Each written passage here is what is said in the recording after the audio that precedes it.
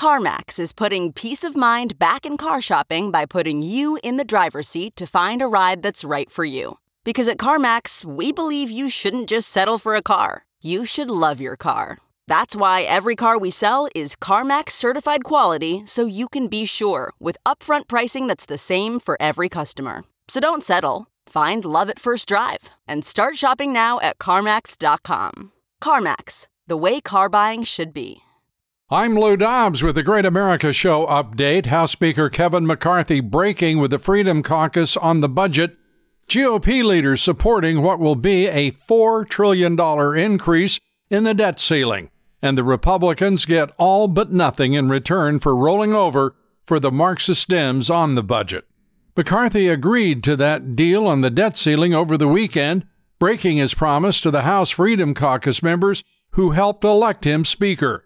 The deal actually supports further weaponization of the federal government against citizens by leaving intact all but a few $billion of the original boost of $80 billion for the IRS and the hiring of some 80,000 new IRS agents.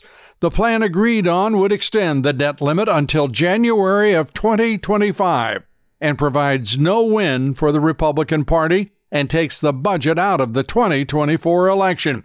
The Rules Committee meeting today to talk about the ground rules for the budget discussion and debate, with a full vote expected tomorrow. Former FBI Director James Comey fears a Trump return to the White House, as well he should. All involved in the attempted frame-up of President Trump should be concerned. The former director joined Marxist mainstream media this morning, flogging his new book. Take a listen to Comey's nonsense, as if he were worried about the country, as if he weren't part of the plot to stop Trump's candidacy and overthrow his presidency. I think he poses a near existential threat to the rule of law.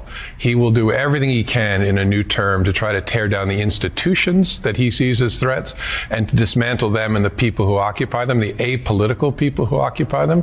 So there is a lot on the ballot in 2024 if he's a candidate, but the rule of law, in my view, is at the very top of the list. Comey has reason to be nervous about the return of President Trump. Comey is hardly a supporter of law and order.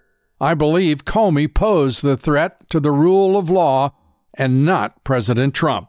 Please join us today on the Great America Show. Our guest is Congressman Austin Scott. We take up the latest on Speaker McCarthy's cave to Biden's budget demands and much more. And a reminder to join us each and every weekday on the Great America Show. This is the Lou Dobbs Great America Show update.